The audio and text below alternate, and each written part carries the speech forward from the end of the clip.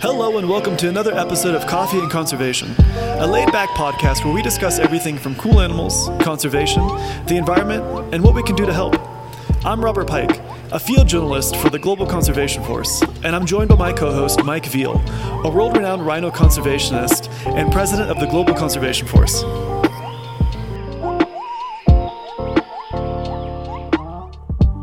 Welcome to another episode of Coffee and Conservation. Today I have my good friends Coyote Peterson, Trent Underwood, and Mario Aldecoa joining me for today's podcast. We're going to be going over quite a bit, but we wanted to kind of take a deep dive specifically into what does it take to actually produce a conservation film from concept to finish. I think we all are used to just seeing this stuff show up in our browsers in our feed, but we don't realize how much work goes on behind the scenes and how much calculation is involved for what is actually going to make an impact and what's going to stick with the crowd and how do you get that captured. So with that, guys, welcome to the podcast. Mario, Trent, this is your first time. Coyote, second time. Glad you guys came on the show today. Yeah, excited to be here. Epic. Yeah, thanks for having us, Mike. I think I don't know how many podcasts I've done, but this might be, it's definitely top 5 right now. Well, awesome.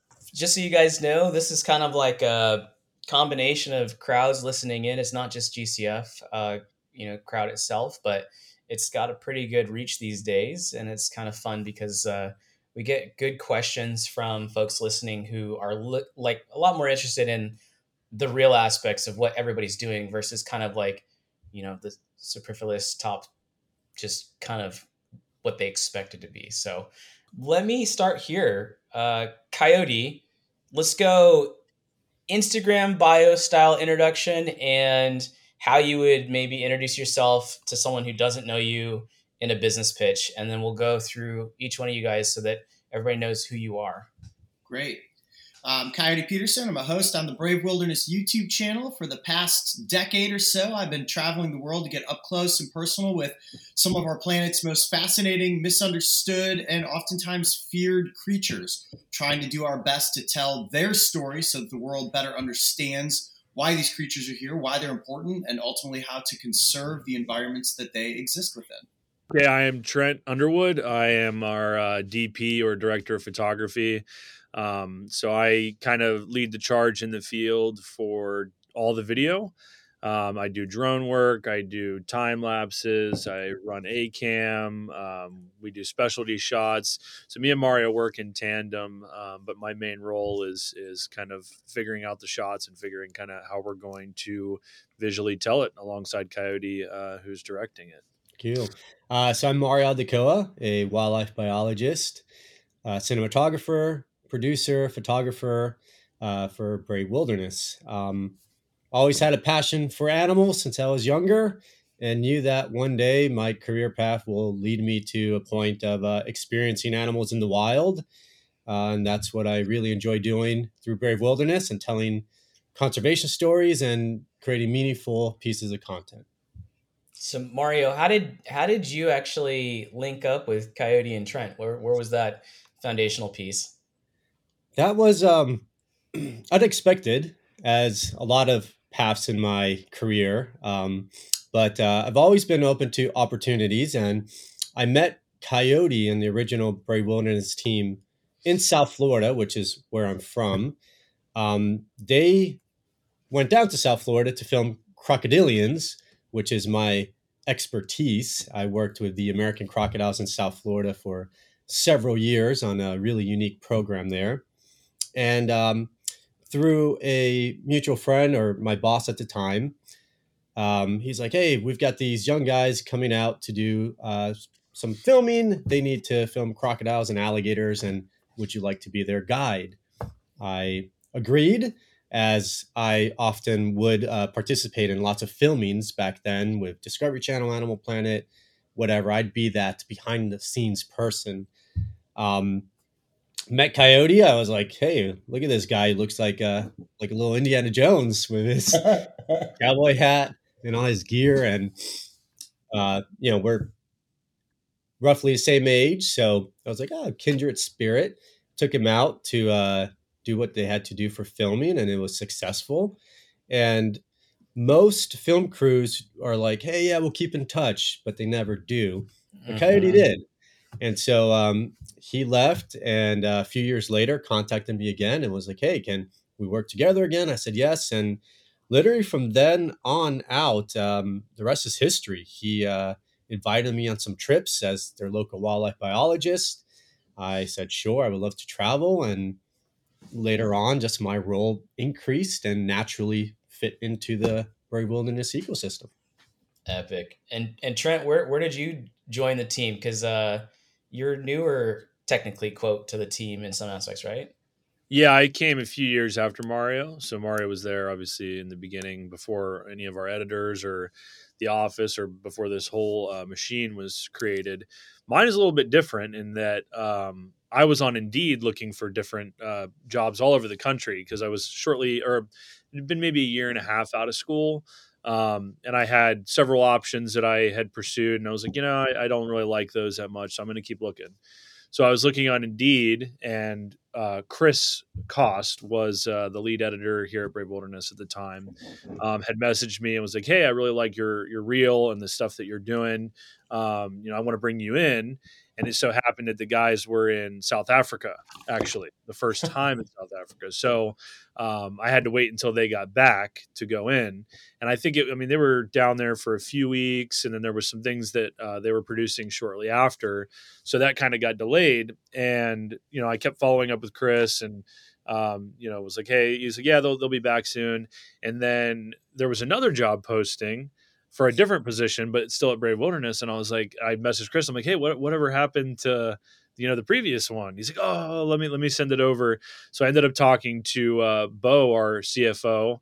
And I also talked to Mark as well, and then came in, met with everybody, had an interview, and then that was it. Came on the team. So not as Awesome. a long of a journey as Mario or involved.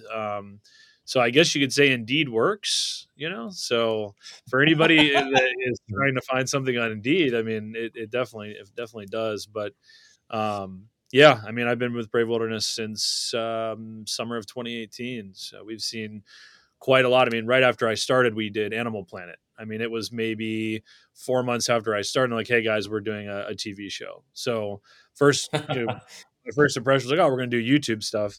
And then very quickly it became, oh, now we're doing Animal Planet stuff and YouTube stuff. So jumped right in. And ever since then, we've been creating incredible content and seen a lot of different things and been to a lot of different places.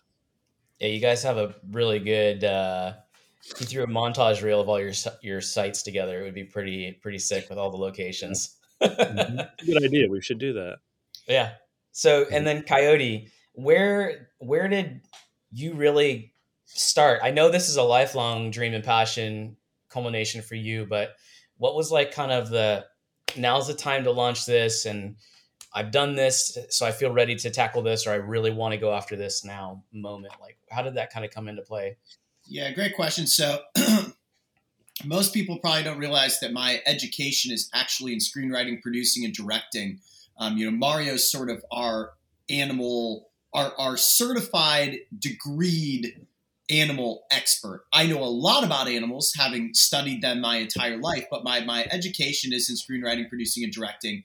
When I first got out of college, I was pursuing the big dreams of creating independent films. Got very close to getting a film financed just after college. That ultimately ended up falling through. And right about the same time, Steve Irwin had sadly passed away. And at the same almost cataclysm, Bear Grylls was on the up and up with the show Man vs. Wild on Discovery Channel. And at the time, my business partner Mark and I looked at those two elements of entertainment and education and conservation and everything that roped together between the two. And we said, okay, well, there's sort of this gap here in the marketplace for outdoor animal adventure content. And while Bear was doing a great job cinematically and story-wise and how it was all cut together, he was also eating animals. And we're like, well, we got to take that and then rope in the Steve Irwin side to it, promoting conservation, really educating people about species. And we just started developing our own vision for it. And kind of TV show very early on, pitched it to many networks. Everybody told us no. Eventually, the opportunity came around to work through a digital arm of Discovery Communications. They did not finance the first slug of stuff that we did, but we went out and raised the angel investment to produce the first 52 episodes of a show called Breaking Trail that ultimately became the Brave Wilderness channel. So it all officially launched publicly in 2014. And for the past 8 years, we started and we just really haven't looked back. And it's certainly opened up an amazing world of opportunities for us to work with some great conservation groups, travel the world, film just about any animal species you can think of, despite the fact there's still many left to get in front of the camera. We're very fortunate to have had the experiences and the animal encounters that we have thus far. That is pretty cool. I mean, 8 years. It's crazy. I mean, I can relate to that with the formal launch of GCF being in 2014 as well, like the actual kickoff. And it doesn't seem like it's that long ago, but also it feels like forever ago. Whereas, like, I would assume when you were saying you're doing some of your pitch episodes and stuff like that, or your slugs, that was leading up to that timeline. And then boom, like you're like, okay, now let's formalize this and we're going. Yeah, there's a very strange 4.5 to 5 years worth of Brave Wilderness / Coyote Peterson work and development that was all done. That is really kind of a gray area that is not known very well publicly, just because it is not really out there for the public to absorb. But there was, about 10,000 hours that went into the vision before we even launched our first YouTube channel. So a lot of work. People don't ever see it until it becomes something successful. And then when you look back on it, you're like, man, we've been at the hustle for a long time. Yeah, I totally understand that one. So with everything going now, how many episodes have you guys kind of closed out? Where are you guys at in this quote, like, archive series of your work in that aspect? I think this weekend's episode with the mantis shrimp might be like 742 or something like that. It's right in that realm between 735 and 750. Is a lot. Which is gosh, crazy, right? Yeah. Well, I mean, half the time I'm chuckling. I'm like, I'll be doing something completely separate, and I've shot you guys. Hey, have you guys done this before? Like, just out of curiosity, if you guys have filmed it, and you guys send me an episode, and I chuckle. I'm like, I didn't even know that existed. And then and it's like literally the same thing, but it's that's a lot of episodes. 700 plus episodes is a lot. Yeah, I think our big goal is to try to hit 1,000 in 10 years. We feel that would be a really good bar to hit. And you have to keep in mind, like this, the majority of these episodes are pretty high caliber, well-produced content. And while we have done a handful of things that are, more smaller behind the scenes things that maybe didn't take as much work in pre and production and post-production, the vast majority of everything we do is very high caliber. And, like you want to talk about today, Mike, how does it go from concept to completion and distribution? And that is quite the cycle. Yeah, I'm actually really glad you segued with that right there, because I think we all live in our own silos, right? So we all know our own life work or what we're familiar with. And then sometimes you go to certain aspects and something that seems so simple really isn't. So, something as quote basic as a YouTube broadcast, that you guys have a full team, you have editors, you guys all wear multiple hats. You guys are filming, writing, scripting. Well, I would just say scripting, but more like story blocking and setting yourself up. But then you have to thread the needle, because anytime you're dealing with animals, it's never just, okay, let's just do this. You have that unknown element that the animal adds, or the insect or whatever you're working with. It's not always going to be the perfect shot. So you've got to do things over. Let's start with like the concept phase. So we can use Save the Horns as an example. I know you guys had talked about, prior to us actually going out, wanting to film, some big iconic species in Africa. And, you guys on your side are waiting between your edits, your planning, your budgets, and what you're already releasing. And you guys are kind of in a multi-month cycle, and you're like, okay, this might be a good timeline. So then it becomes a little more serious, and we start looking at what exactly we want to film and the episode concept ideas and how you guys think you guys can film that. And then from there, we're kind of going through a thing. So in the office side, like, what's kind of that first meeting that you guys are taking where you're like, let's move into this direction? And how many people are you starting to kind of move with? Because there's a lot of stuff shuffling behind the scenes that, there's a lot of work, basically, a lot of work involved. Mm-hmm. A lot of it starts with Mario, actually. So, Mario, why don't you talk about your process when it comes to identifying a species and starting the pre-production elements of getting us in touch with the right research teams, conservation groups, or location specialists to put us in position to even get ready with cameras? Yeah, that's a great question, Mike, and Coyote for the lead up. There's various ways that we come up with a concept, but considering we are a nature series primarily, right?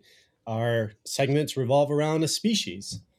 And not only does it revolve around a species, but it revolves around potentially a location or a group of experts that work with those species.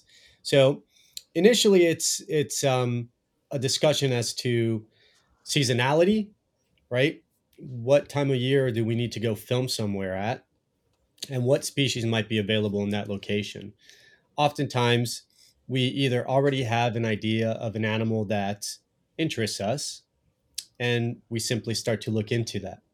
So once we start looking into that species A or B or whatever, I'll start doing the research, which is the fun part. I really enjoy going online. Sometimes we have zero leads, meaning I don't have any contacts or anyone that might know of this animal. It's just going online and typing away, doing some detective work. And you start to I start to answer the questions again: seasonality. Where are these animals located? How difficult is it to film these species? Do you need permits? What's the logistics of travel to even get there? What's the cost of travel to get to the location? All these factors are on the table as we start to piece together what a potential episode might look like. The Usually you get breaks when you find an expert in the field. For example, in South Africa, Mike, you were invaluable, right? You were that Thanks, piece man. that was like, okay, we would love to do rhinos, and we've got a contact for rhinos through Mike and his organization. And then it's me bugging you with all the questions and logistics. And you are a natural producer, by the way, because you anticipated many of my questions and you would give me the exact details as to what we needed. And it goes from there into then the creative element, right? And this is the fun part. This is the part that the entire team here at Brave Wilderness, many of us get together and start to think of the creative. Well, we want to do a rhino episode. Okay, how is it going to be engaging for the audience, right? How can we keep it fast paced? How can we hit certain metrics on YouTube that we need to hit in order for a video to become successful? Um, so that's kind of the process. Each video, each species might have a little variation, but there is a lot of just detective work and research. I want to know everything about that animal. I want to know everything about the location we're going to travel to. Next step is this location biodiverse? And if it is, what other episodes can we get? What other species did we not even anticipate in this area? And then we start doing extra research. And then by the time you know it, it's like potentially have 7 or 8 episodes that we can get in a single location. And it was a great example in KZN, Mike, on our trip there. That was one of those really biodiverse locations with reptiles and inverts and stuff like that, that we were able to get lots of other pieces we never anticipated. That's a perfect explanation. And so I guess to kind of steam that together, every production costs a set amount of money. So if you're already going to spend the money to move all that equipment and all the players, once you get there, maximizing your time, energy, and effort for your output is kind of the best goal, right? So if you can get more than one shot or more than one series of episodes in one area, then you guys are essentially kind of putting yourself forward, like you're investing in the next several episodes. So you're not working on the timeline, you're working ahead of the timeline. Right. Yeah, and that's very important, because, as you mentioned, a production in itself is just a massive effort to get underway. So we need to try and make the best of a large trip financially, if we're traveling to the other side of the world. And then ultimately, it's us enjoying what we're filming, right? And For enjoying sure. the concepts, right? So if it doesn't excite us, we're likely not going to pursue it. So that's the fun part of it, right? It's the opportunistic moments in the field that we don't expect. Those are some of my favorite moments. It's like let's make an episode, and because it's just everything's falling into place, and let's go for it. That's super cool. So then after that whole series of events happens and you guys are ready to go, Coyote, I'm assuming you and Bo sign off on that and you guys establish kind of a framework of time and budget. And then you guys say, okay, this is when we're going. Uh, is that kind of how the next phase in that works there? Yeah, once we know that we've got a narrative in place, that's a pretty good chance that something big is going to happen, then we know we're going to greenlight a trip. Like using the South Africa trip where we filmed this rhino episode specifically that we'll get into here, we're going to a place where we know there is at least a 90% chance that we're going to be able to find these animals by working with a vet team and experts in the field that are going to give us the ingredients we need to ultimately put together a finished episode.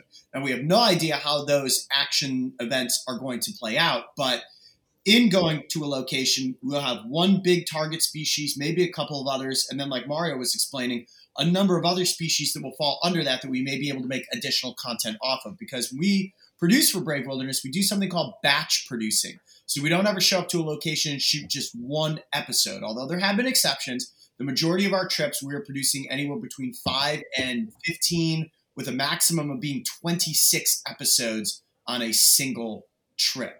You have to remember that we're spending all of our own resources financially upfront to make these episodes in the hopes that they get good views on YouTube and we're recouping those ad dollars on the back end. So it's different from like a television show or a movie where you don't have your budget up front. You're rolling the dice, hoping you're going to be able to tell the story and grab the content that will cut together in the right episodes to essentially cover the financial expenses of the trip and then, of course, be profitable on top of that. That leads to another good point. So now there's a concept, there's movement, and you've got the edits going, and now you've got to face essentially the public's attention span, which is ever changing in this modern world. What are some of the strategies that you guys kind of collectively think about when you want to put something out? So that engagement, entertainment / metrics of like, okay, we filmed this. Is there kind of like a phrase that you guys keep in house, or is it just like, I know you guys are not just like blowing on the dice and gambling. I know you guys are very calculated. So I know you guys are like, this is where this needs to go, and this is how we need to do this so that it can have the best success rate in those next steps. Yeah, Trent, why don't you kind of tell everybody a little bit about what we do in pre-production when it comes to title conceptualization, thumbnails, and story driving points that will make an engaging tale happen? Yeah, as Mario said, the whole team gets involved once we throw out an initial concept. A good example is Australia, which we are preparing for now.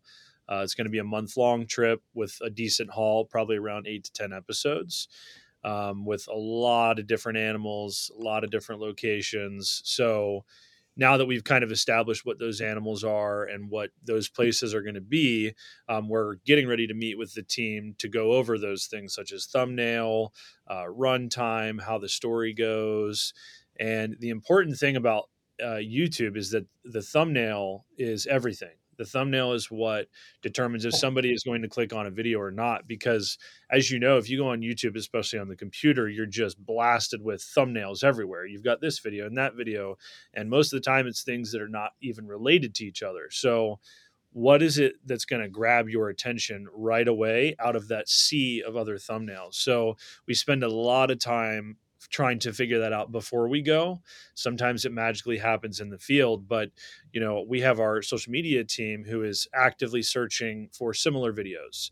When we did our Jaguar episode, they came to the meeting with 10 different thumbnails that were already doing well, that weren't doing well, titles that were doing well, titles that weren't doing well in the current ecosphere of YouTube, Facebook, in the past and in the present. So we take that information and we apply that to what we're going to do in the field. So we say, these did really well. This is roughly what we're going to go for.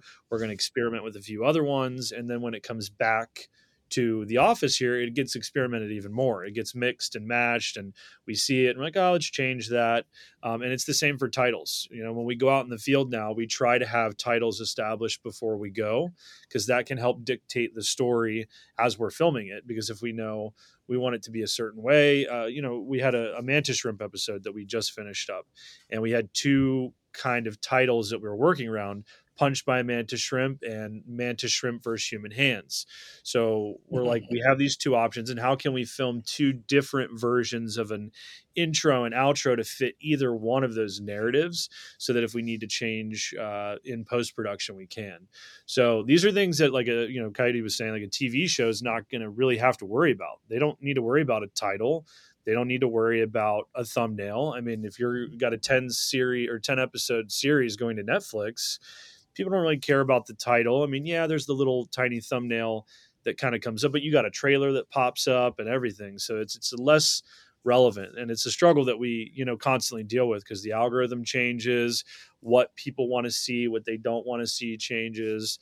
But it is probably the most important thing that we deal with, because you can have an incredible video that nobody watches because the thumbnail and title just didn't hit. And that's unfortunate, but it's the game that we have to play. And it's a piece that we look at very, very, with a lot of scrutiny. And it makes perfect sense. Honestly, it's kind of Yeah. just like all things marketing. If you don't get the initial interest grab, it doesn't matter how good the content is behind it. Someone's not paying attention or not tuning in, and then it's just kind of floating there in space. Yep. I think one important element too is you have to look at the audience, right? Who are you marketing these videos to? I'm a lover of animals, and I will appreciate any video out there, any documentary video and such. But I'm a biologist, right?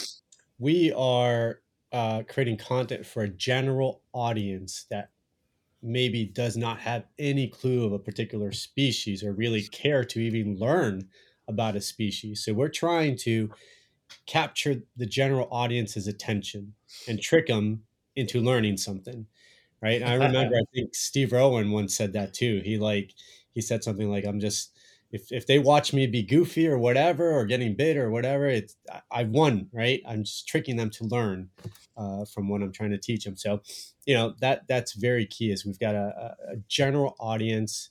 And so we have to just try and get that attention. Big time. Coyote, you look like you're sitting on a thought there. What's milling through your head there? I mean, Mario just makes a really great point. I mean, Brave Wilderness's underlying mission is always conservation and education. But make no mistake, Brave Wilderness is first and foremost an entertainment brand. Being able to find a way to make subject matters surrounding the natural world super entertaining is difficult, especially in the YouTube space. Any digital distribution platform nowadays struggles with one thing: attention span. TikTok has come in and has just completely swept the rug out underneath anybody who had an attention span, especially the younger generation, which we're constantly trying to get in front of. I mean, perfect example. We had an episode that came out this past weekend featuring maggots. And anybody listening might be saying to yourself, how in the world do you possibly make maggots, which are baby flies, entertaining? Well, to do that, we got 300,000 maggots, put them inside of a box, and then put my feet into the box to find out whether or not maggots will eat human flesh. Still, you have to really work to make that entertaining. And the episode on YouTube is doing fantastic at this point. But on TikTok, this thing went viral over the weekend. One of the posts that our social team put out has 21 million views already. Think about that. 1 million views in just a couple of days on a 60-second clip of my feet. Basically, the payoff moment of my feet going into the maggots, which is a huge win for the episode. It may not have the same, grandiose financial ad dollar value that something on YouTube does, but reaching those eyeballs and getting people excited, probably because of the gross factor, but just to see something interesting about maggots at the end of the day becomes a win for that animal species. And that's where I'm kind of going with all this, is that our responsibility is to tell the stories for the animals. Brave Wilderness is the vehicle to turn them into a star, no matter how ugly, creepy, misunderstood, or feared a species might be. If we can tell the right narrative and make it entertaining, people will listen and understand. Oh, that one's, yeah. I saw the previews for that one. And I saw some of the social media cuts. I was like, oh, bro. But I know it's classic because it is funny because it hooks people in. And I specifically remember the meat sock, which was just like, oh, bro, that one made my skin crawl. So Would that you was wear good. meat socks? You have to get real Dude. creative to find a way I don't know. concept. And we had a lot of fun with that one specifically. I mean, the whole team here at Brave Wilderness was really involved from concept to creation to post-production. We paid homage to Mr. Rogers' Neighborhood. The meat sock was an obscure thing. We had science in it. We worked with a entomologist at The Ohio State University surrounding the research she's doing on maggots. So it was a pretty robust episode, considering the concept was born in the conference room where actually Trent is sitting right now. And together as a team, we figured out a way to make maggots entertaining. Oh, that's classic. Yeah. That's a good, I can only imagine, especially that like teenage realm of the creepy crawly, like they're just like, it's a magnet for them on something like TikTok.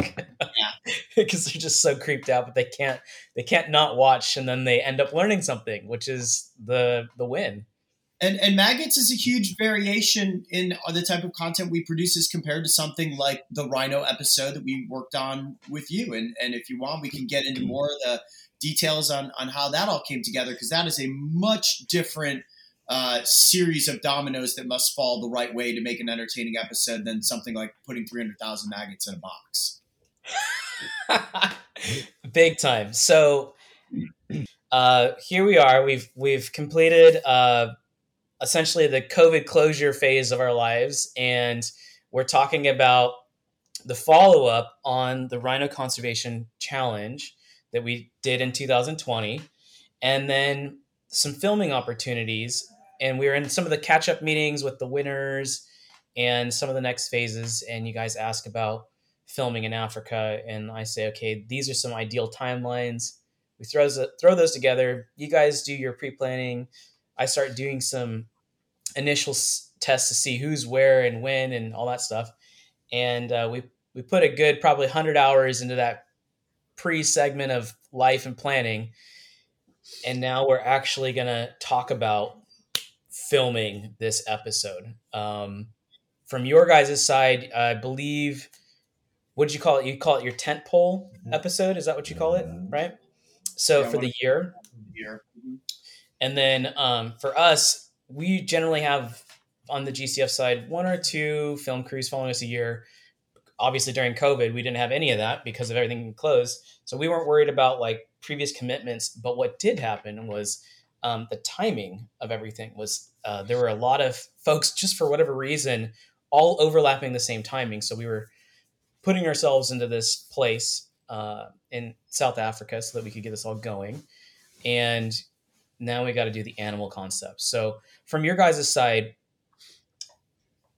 how did you guys make a giant rhino poaching / anti-poaching conservation message come through? Because this is a big episode. I mean, that was a lot of work, a lot of shots, a lot of different activities in between.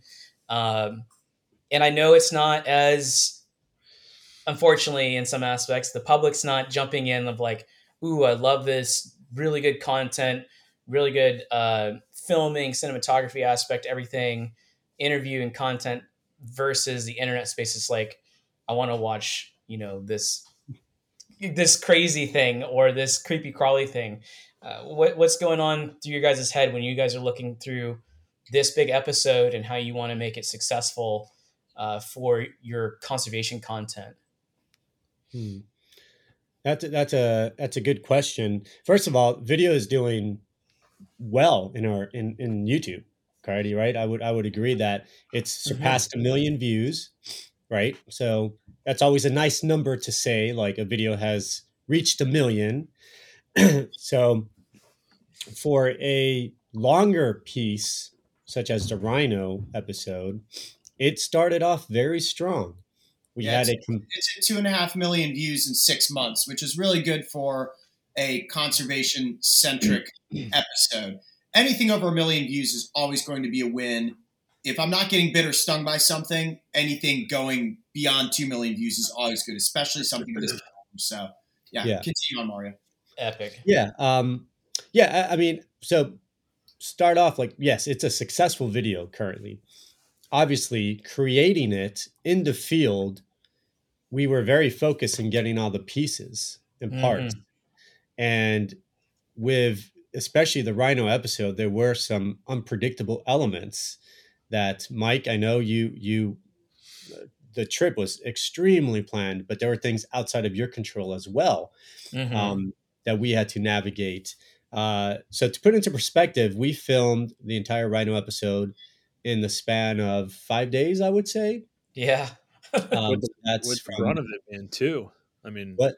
with the brunt of it being two. I mean, really, it was the white rhino and black rhino day was the procedures, the rest being B rolls. So I mean, and it wasn't even 2 full days. I mean, because those activities were so fast, which we very quickly learned after doing the white rhino. Like, whoa, this is high speed.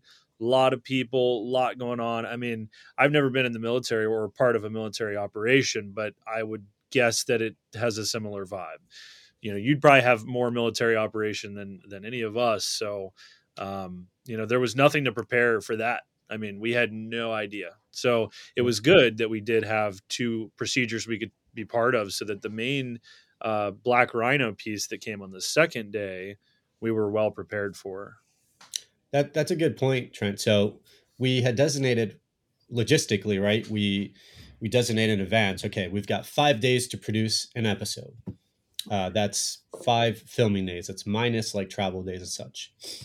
Well, when we get to the reserve, because of procedural elements, uh, we realize, well, we only have the last 2 days of our time at Carica Game Reserve in that region before we move to another region. The last 2 days are the days designated for the rhino procedures.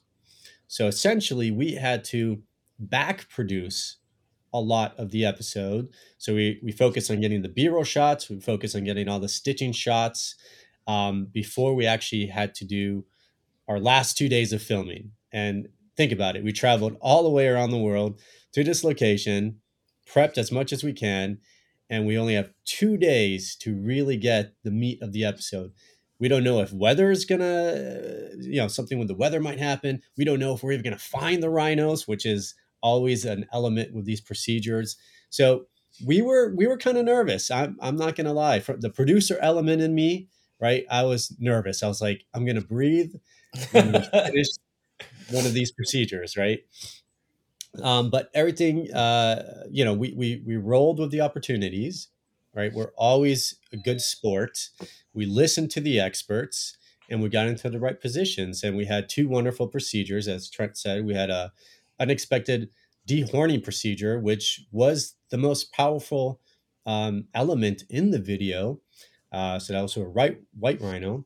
And then the second day, we had a procedure with the black rhino where we put the little lorry tracker in its horn. Um, so it was a lot of preparedness to get to the moment. And when you have a team, which by the way, it's only Trent, Coyote, and I, with the added help of you, Mike, you were very, very crucial in many elements throughout the our trip to Africa, holding cameras, helping to get us in position. But essentially, 3 or 4 people producing a segment of this quality with so little time, it could be challenging, but we pulled it off.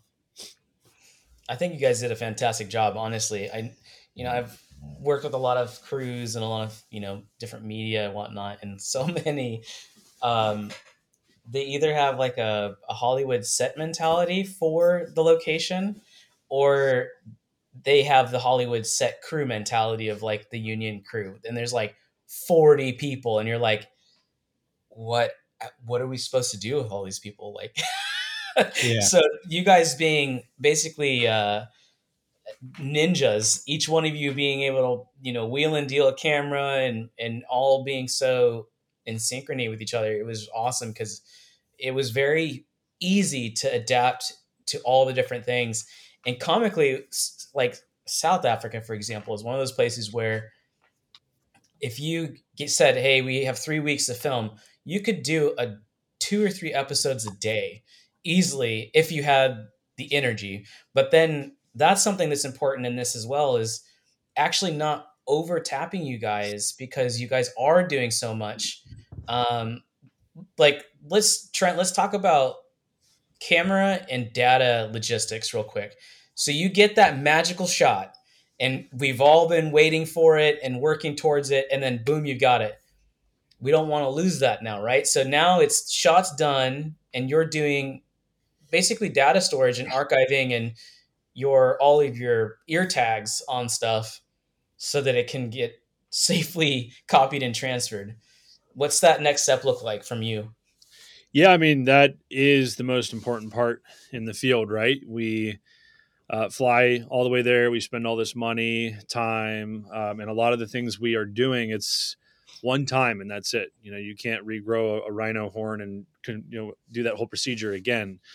So the footage is everything, and we don't have the ability to lock it away somewhere, ship it somewhere. We're in the middle of nowhere, so I always like to do 3 backups, and we do that immediately as soon as we get back. We pull all the cards. It's a group effort. We put labels on everything, and then I show everybody their shot, their first and last shot, to verify, like, you are seeing that we do have this backed up, and you are confirming that these are the shots that you did today. It's just a checks and balances, because as you know, sometimes we come back after a 10-hour shoot and we are warped, and it's very easy to be looking at numbers and things on the screen and just be like, I got it. So it's so vital that you do work slowly when you're backing up the footage, and you take the time to look at each card, make sure we got it, especially when it is very, very important stuff like that. So yeah, my process, we come back, we pull all the cards, we dump it. Usually before dinner, we get it immediately onto 2 hard drives. So we have 3 copies, and then we run another copy overnight. And then 2 of those copies are hidden away so that no one knows where those are. And those are my backups. And then we carry 1 in the field with us. So applies to anywhere we go, in case our hotels, Airbnbs burn down, we get robbed. We have things in proper places so that we don't lose footage. So cross fingers, knock on wood, never lost a drive, never lost a card, never lost a file. So it's just a testament to like what we do, and we care very much about our process. Same goes for equipment too. We're very, very anal about how we manage our equipment, how we keep it. We've learned to be very small and compact. As Mario said, it is just us 3. So, we can't roll around with, 10 cases of gear. We have before, and it's tough. Recently when we did Jaguars, we had quite a bit. But it's just we get better and better, every time. We learned a lot from South Africa, actually. So, it's just stuff that we continue to apply in what we do. But each element of production is just as important as the other one to come up with the final product, like we did. Yeah, that's it wasn't with you guys where we mailed one of the drives back, was it? Was that your Uh, guys' group? No, it wasn't with us, but we have Okay. done that before. Last time when we were in Australia, we did do that midway through the trip, and that's something we'll likely do this time as well. Because being a month gone from the office, the editors are going to end up being behind if we don't get that stuff sent out. So yeah, that is a common practice, not just with us, but in the film industry. Anytime they're doing long films or long productions, everything gets shipped out, but they've got copies everywhere as well. You don't just send your one copy to LA or New York for the editors to dig into. You got to save your gold bars, basically. Footage is gold bars. So. Big time. So, Coyote, what was your takeaway after all of that? I mean, I know this is all relatively kind of stressful in the aspect of a big episode, a lot of moving parts, a lot of key locking films, pieces, players that you want on camera.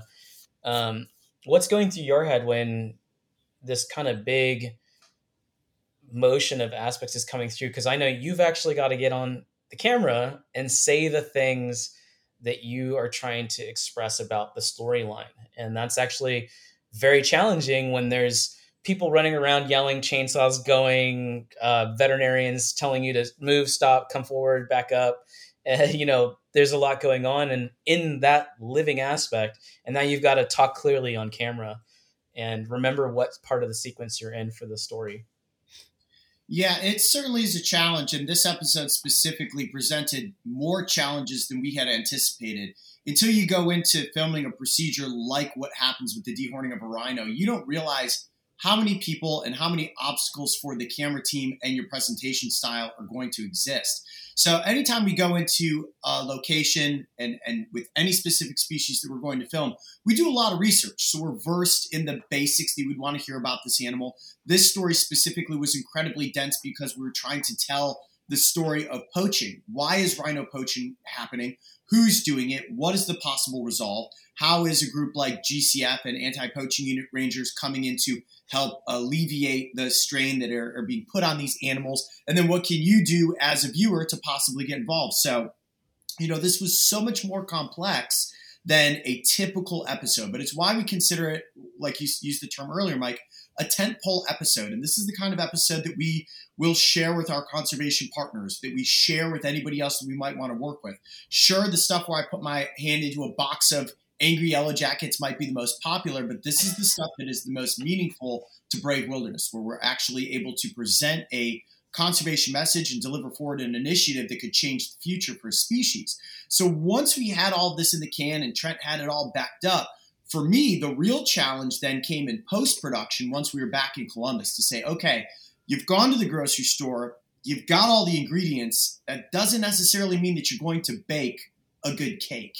So I worked very closely with one of our most talented editors, Ryan, and we actually, for one of the first times in a project, whiteboarded out all the different directions that this episode could go to figure out how are we going to make it fast-paced but still get in the dense levels of information that needed to be in there.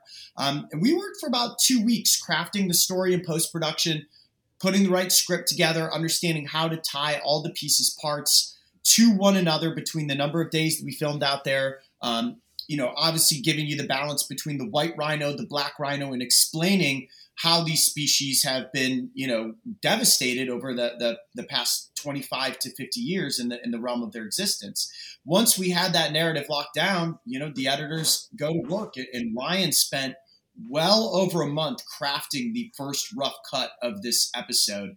And I remember the first time that we saw it, we were like, man, it's really good, but it still really needs a lot of work, because I think the original cut of the episode was like maybe 27 minutes. Its current runtime, as it's seen to the audience, is just over 18 minutes. And the key to that was keeping the episode moving as fast as possible. I think Ryan did an amazing job of upping the pace, the music, the narrative, all of these things that tied together where you were getting the action points, the cinematography was immersive, and then you were able to palette this really dense narrative about why rhinos are being poached and what the differences that we can make for them in the future. So it was a labor of love in many regards, but certainly I would say one of the most proud episodes that we've ever made on the Brave Wilderness channel. And definitely our biggest one of the year, that's for sure.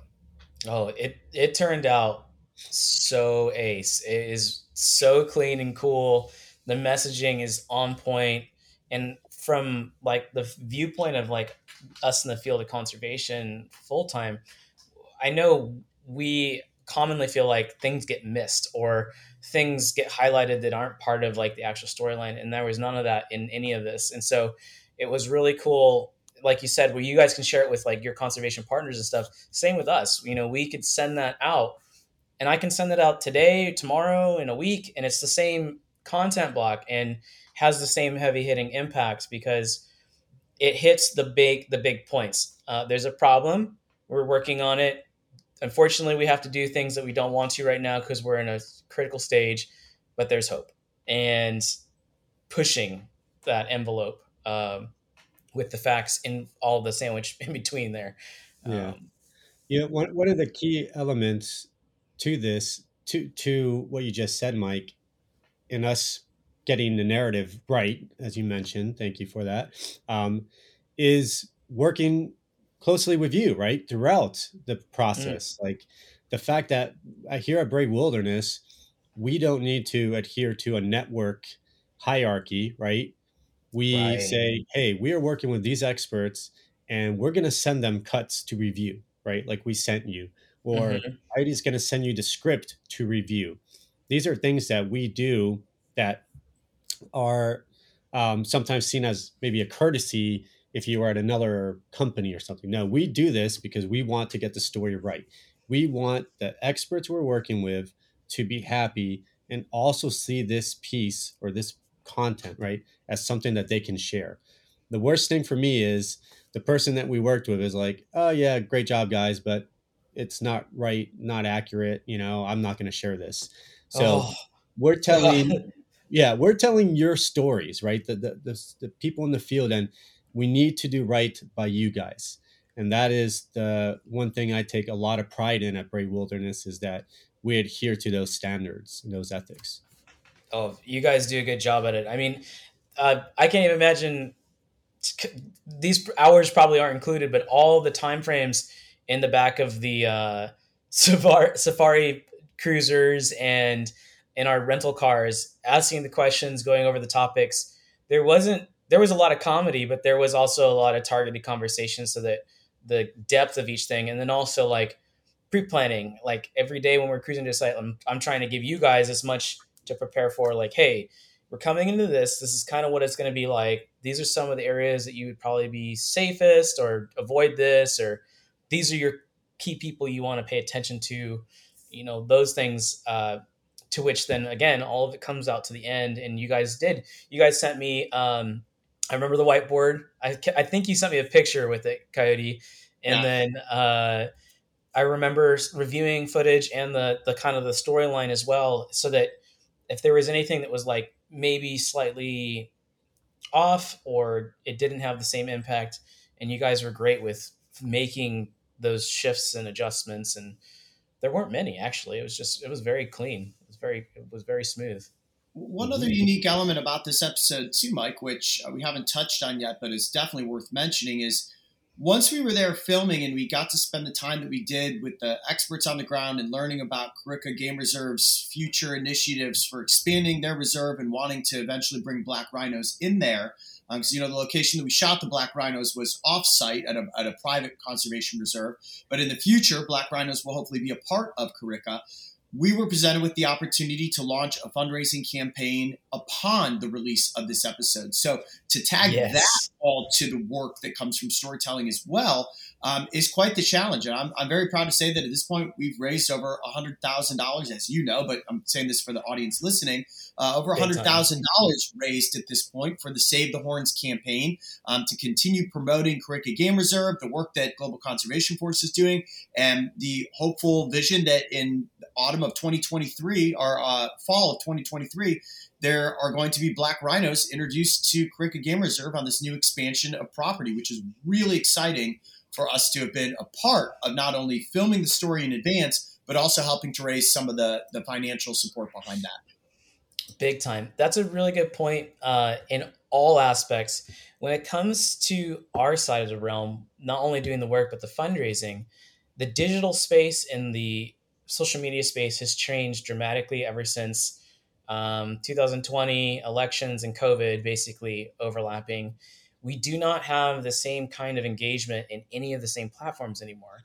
And so when we as a nonprofit working in these spaces get to have this multi-level tangible application, so not only we're in the work of the conservation, but we're helping in the filming, and then there's this fundraiser in the whole scan of timeline. You're looking at months before getting the film done, and that's tethering into a plan of release, and then that's tethering into a plan for fundraising starting.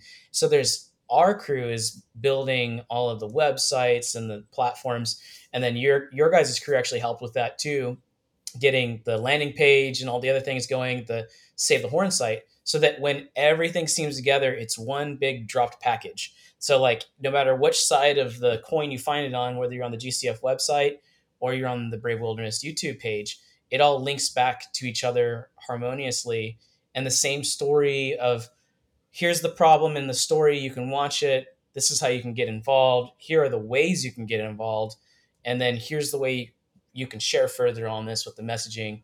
Oh look, hey, this is where we are now. You hit the GCF social media feeds or website, and yeah, we're over 100K raised, which that's a very successful fundraiser. That is extremely hard to do right now, especially in the digital space.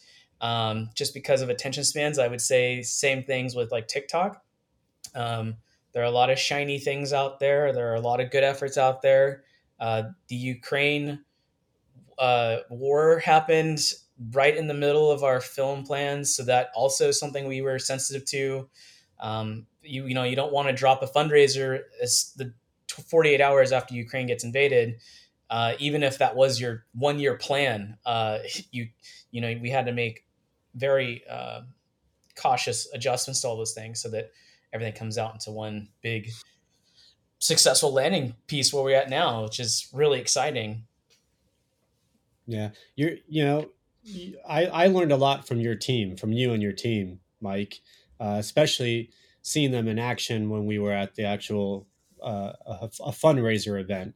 Yeah. You guys are experts at this, and the knowledge you guys have, especially when I was overhearing conversations with our team about logistics. I mean, you guys are on point when it comes to fundraising and all the logistics involved. Thanks, man. Yeah, it is very hard to run a nice, smooth fundraiser. There's always going to be changes and challenges when you have like a big one, like I'd say anything over 50 people. And yeah, that in fact, the Save the Horns World Rhino Day event was a lot of fun, and having you guys out was a huge. It was a blast. It was fun on all aspects. The event was great. The review was great of the event. Everybody from our team enjoyed it. So it was, of course, it was extremely successful for like the full, what we would call as a punt launch for the fundraiser, like a real good kick to really launch what we're actually doing. Nice. So it was cool. Yeah. I enjoyed it a lot. Yeah, I had a good time. Yeah, it was pretty fun. Trent, let's talk gear. I know we're going to be getting close to our timeline. You guys are probably looking at a Qdoba run or something right now. I think it's closer to lunch. We ate lunch before we got on. That's smart. Yeah, we wouldn't have survived very well. yeah. I thought you were fading over there. I was gonna slide you a digital sandwich. I was gonna be like, hey, here you go, buddy. Those too. I like that, Mike. I was gonna say, packing all this gear, you had the monumentous task every day of, and Mario too, of getting each camera set ready and what you're going to film with, lenses, battery packs, drones.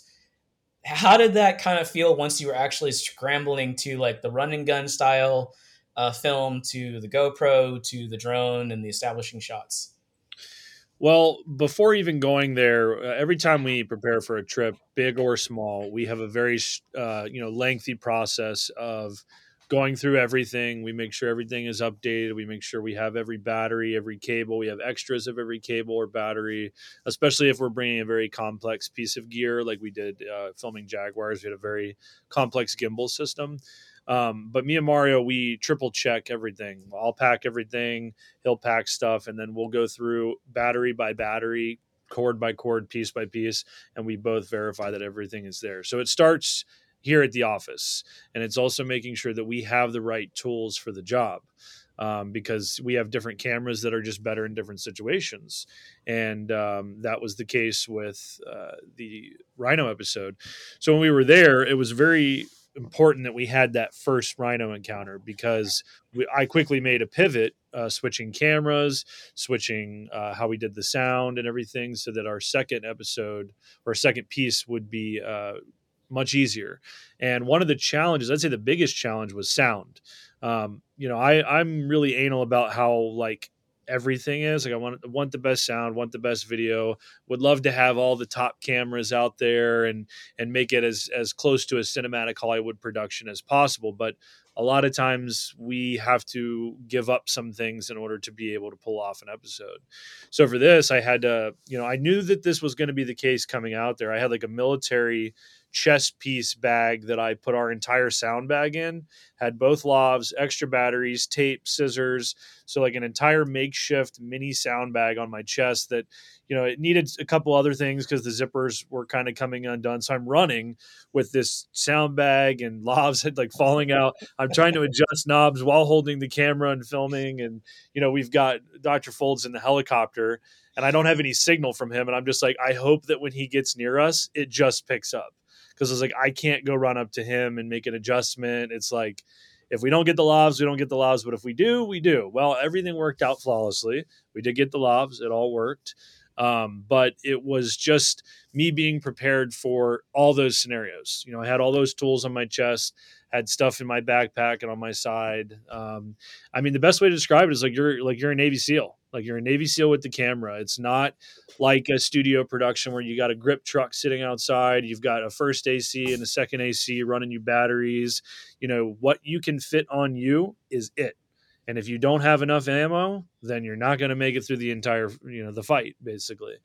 So, me and Mario have learned through many different productions how to be lean and how to be fast and how to be efficient in both packing and both filming, backing up, how much footage we shoot. Another very important thing with the volume of stuff we shot on that trip. So it's a learning game. Cinematography period is a sport in a way. You can't just run out there at the first game and make slam dunks and touchdowns and that's not going to happen. You got to get it through repetition, practice, learning. This didn't work that time. Let's try this. And because of that, we've become a very well-oiled machine in what we do and what we use.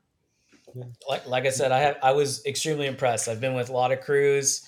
You guys were hands down the easiest to work with and the most fun. So you guys did a real good job of being nimble, fast, and flexible with every little thing that was happening.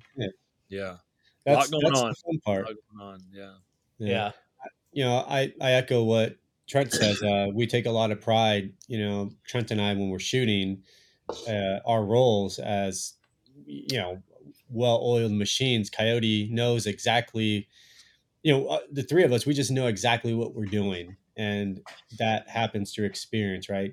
They're not asking me what shot I'm getting. I'm getting the shot that needs to get shot, gotten. And then same with Trent, Coyote knows exactly the camera to look at, whether it's Trent as a camera or sometimes he needs to look at my camera. I'll pop wide, boom, he's good to go to give a line. So we are always just, and Trent doing, by the way, the whole sound thing. Usually you have a dedicated sound person. Let's just put that on.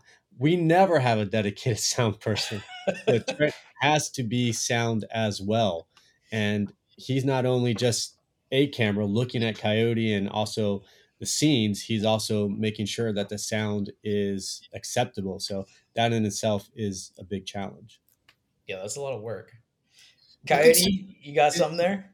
Yeah, I think sometimes it's tough for people. Once you see a completed episode, you don't notice the struggle that happens behind the scenes, because if you've pulled it off right in the field and in post-production, it looks phenomenal. But the amount of work that went into this episode specifically, no one will ever be able to appreciate how many moving pieces there really were to pull off the miracle that we did in the 5 days that we spent producing this episode.